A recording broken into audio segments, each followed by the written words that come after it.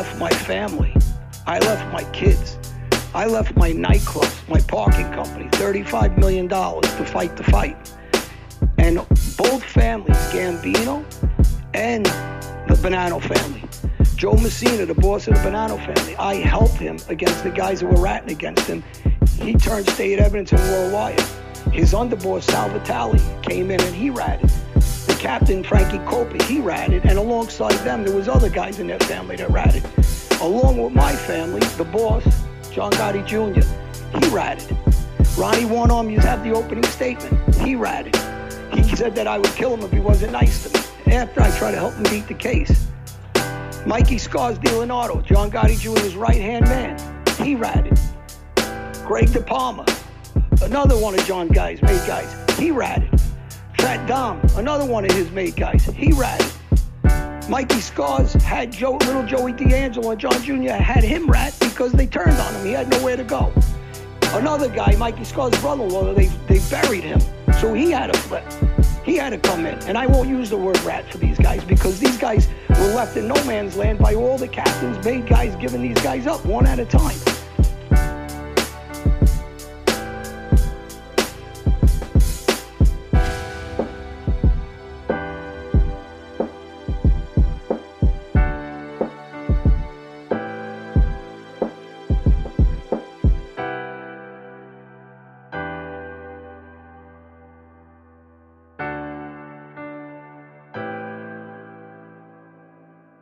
Welcome, everyone, to another episode of Mafia Truths with John A-Light. I'm Felix Levine, and to my right, John A-Light. Quick shout-out, make sure that you subscribe to our Patreon and our YouTube channel if you haven't done so already. And these bats that John is holding right here, as you can probably see, custom-signed bats, or this one's not signed yet, but custom-signed bats by John. We've been selling a whole bunch of them.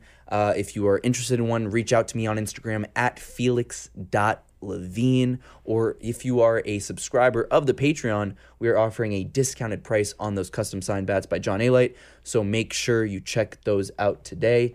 John, if you're getting tired, you don't even have to hold those anymore. We also want to give a very quick shout out to Tommy Tickets. If you need tickets, call 516-588-8499.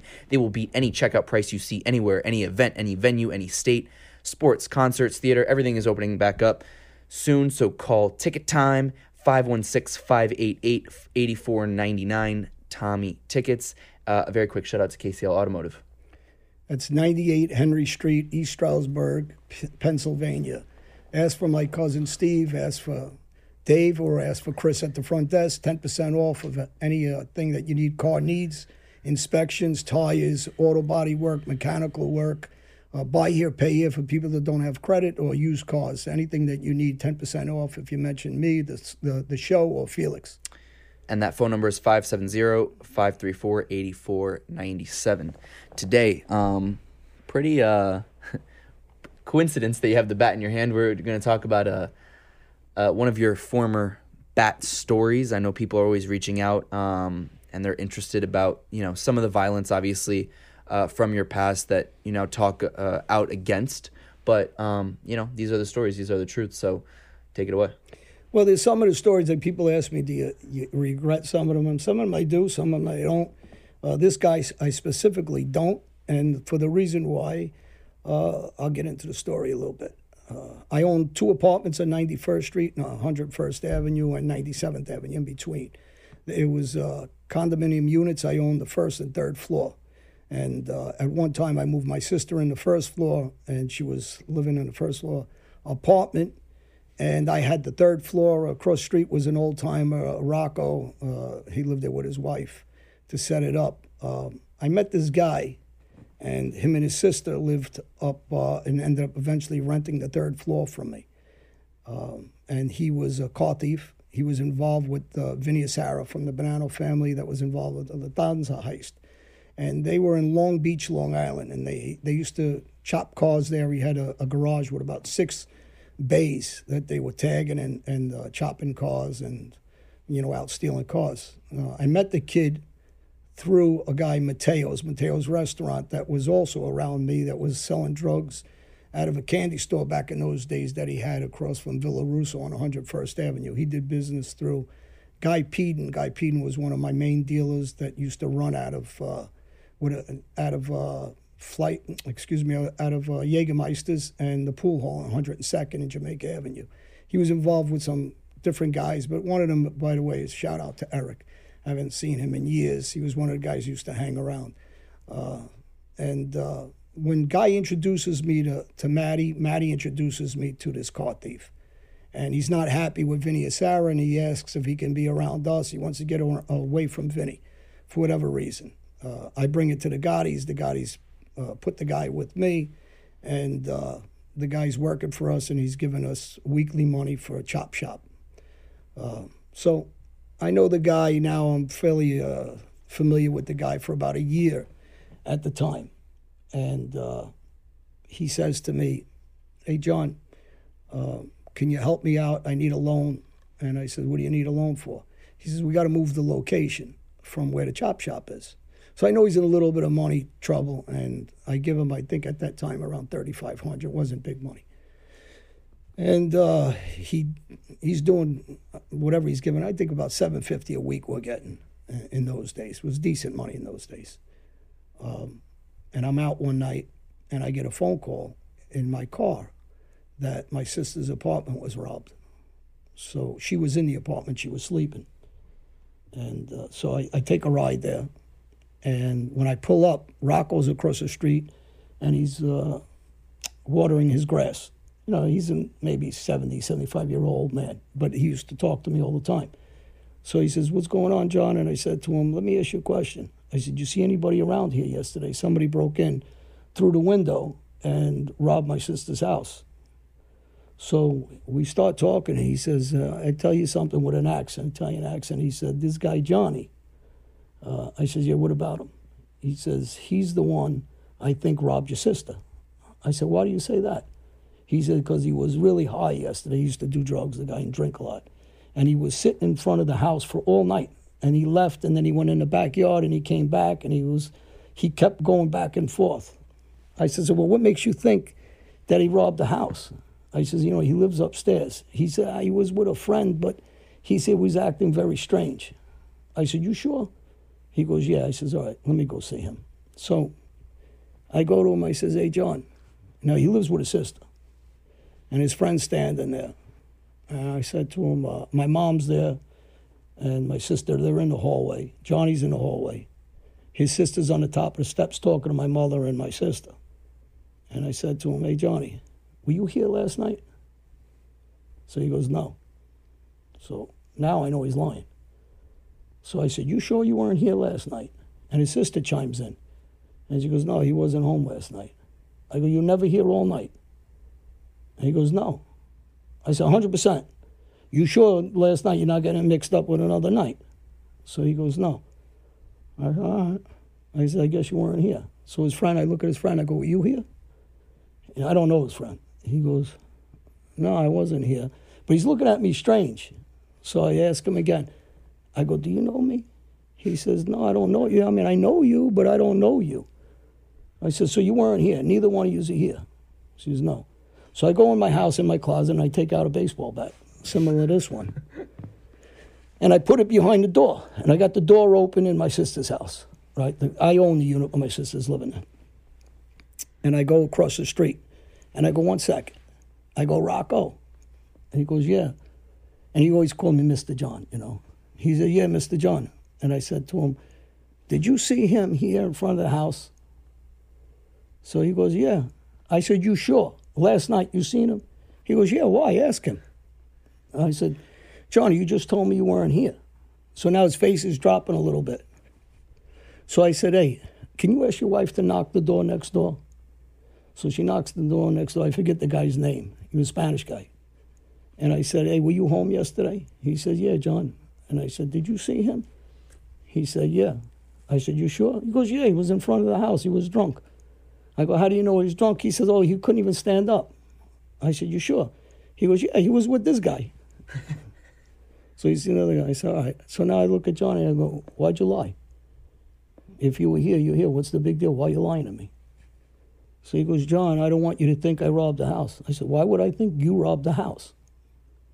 She goes, I'm just saying. I said, tell me why you would think I would rob the house. And he's double talking me. So I go into the steps, and he's on the bottom of the steps in front of us, and I come out with the bat. And I just started batting him. And then his friend runs, and his sister's screaming, my mother's screaming, and I bat him, I don't know, times. I split his head open. I hit him about 15 times. And my mother calls the police, actually, in the ambulance to stop me from killing him. And when I leave, he goes in the ambulance, obviously. He was really bad.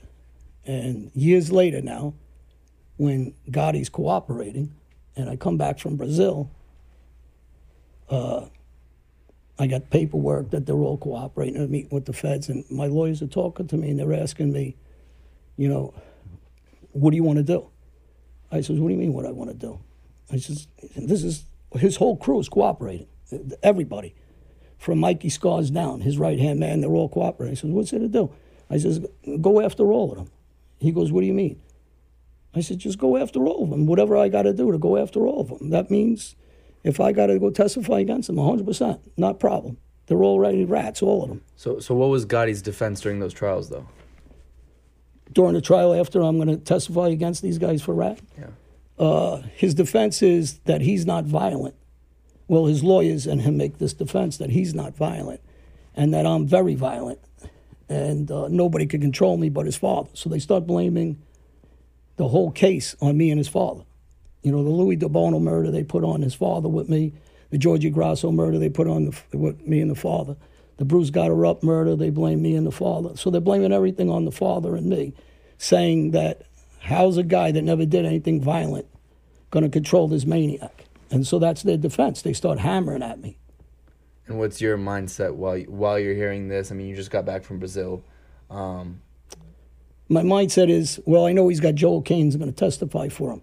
So Joe O'Kane's going to testify that I shot Sal Noto, his brother-in-law, in Bulkhead for him when he called me at 2 a.m. He's going to say that I baseball batted Johnny and Brian Keegan, well, one of the brothers. They were both there that night because he came to my house again at 2:30 when he asked me to protect him. And then he's going to talk about other incidents where I piped and baseball batted the guys that when I got stabbed up, and they're going to show that I'm always violent. And they're going to bring this kid Johnny in, who I was just talking about, that I batted the shit out of. And they're all going to say, well, Johnny Alite did it. It has nothing to do with John Gotti. Look, this is Johnny Alite, who's a nut. How's this guy going to control him? So this is their defense, and they're hammering away that I'm hurting all these guys. And they're all testifying against me. And Timmy Donovan is one of my partners that also testifies against me, that's friendly with the Gottis. And Gotti tells him he can testify against me also, and he testifies for Gotti and against me. What was do you remember the first time that you heard that Gotti was testifying against you? What's going through your head?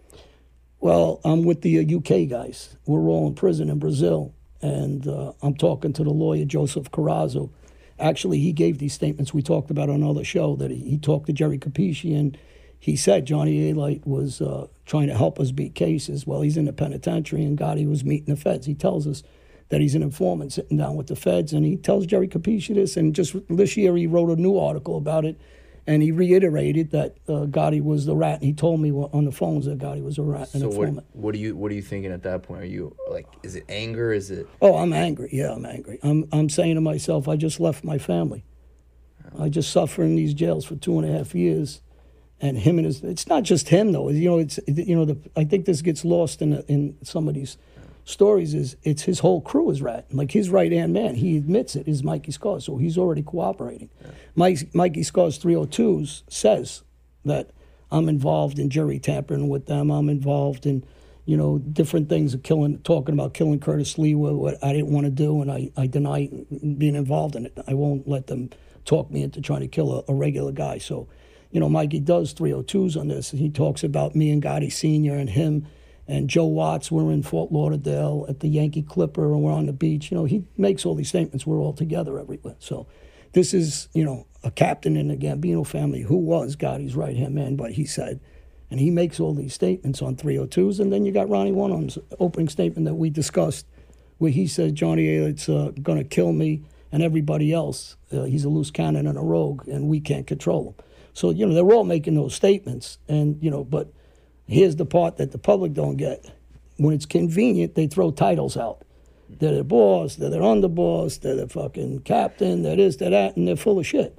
Because not one of them can tell these stories I tell the kids and people about how many guys I batted, who they are, where they are, testimony, and shootings and stabbings. So they were just good at saying their title.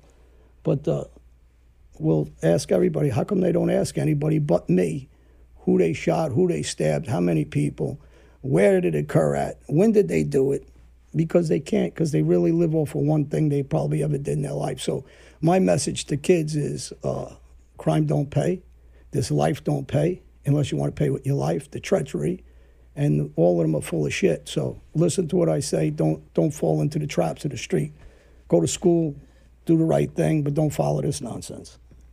Well said. I think that sums it up, no? Yes, it does, I think. We'll tell more stories about the bats. And if you want a custom signed bat that I think people can see it like that, a custom signed bat by John. We just shipped out our first big batch, and people seem to love them. So if you'd like one, reach out to me on Instagram at felix.levine. If you are a member of the Patreon, we are selling them at a discounted price. So you can also hit me up directly on the Patreon. We'll get that taken care of you, or on Instagram at felix.levine, and we'll sort that out. A final reminder, subscribe to this YouTube channel if you haven't done so. Like the video, comment, all that good stuff. And John's got a book coming out soon, I believe. Yep. Hopefully the book will be out in the next month or so, and it's website, johnelite.com. It'll be on there. My Instagram, True John Elite. And remember what I said. Ask that question of what specifically people have done when they tell stories. Ask them to pull forward and tell them when they did the work, what they did, where was it, who was there. Be very specific the way I try to be specific with everybody and give details and witnesses and so forth. And then you'll know if they're real. Thank you, everybody. Thank you.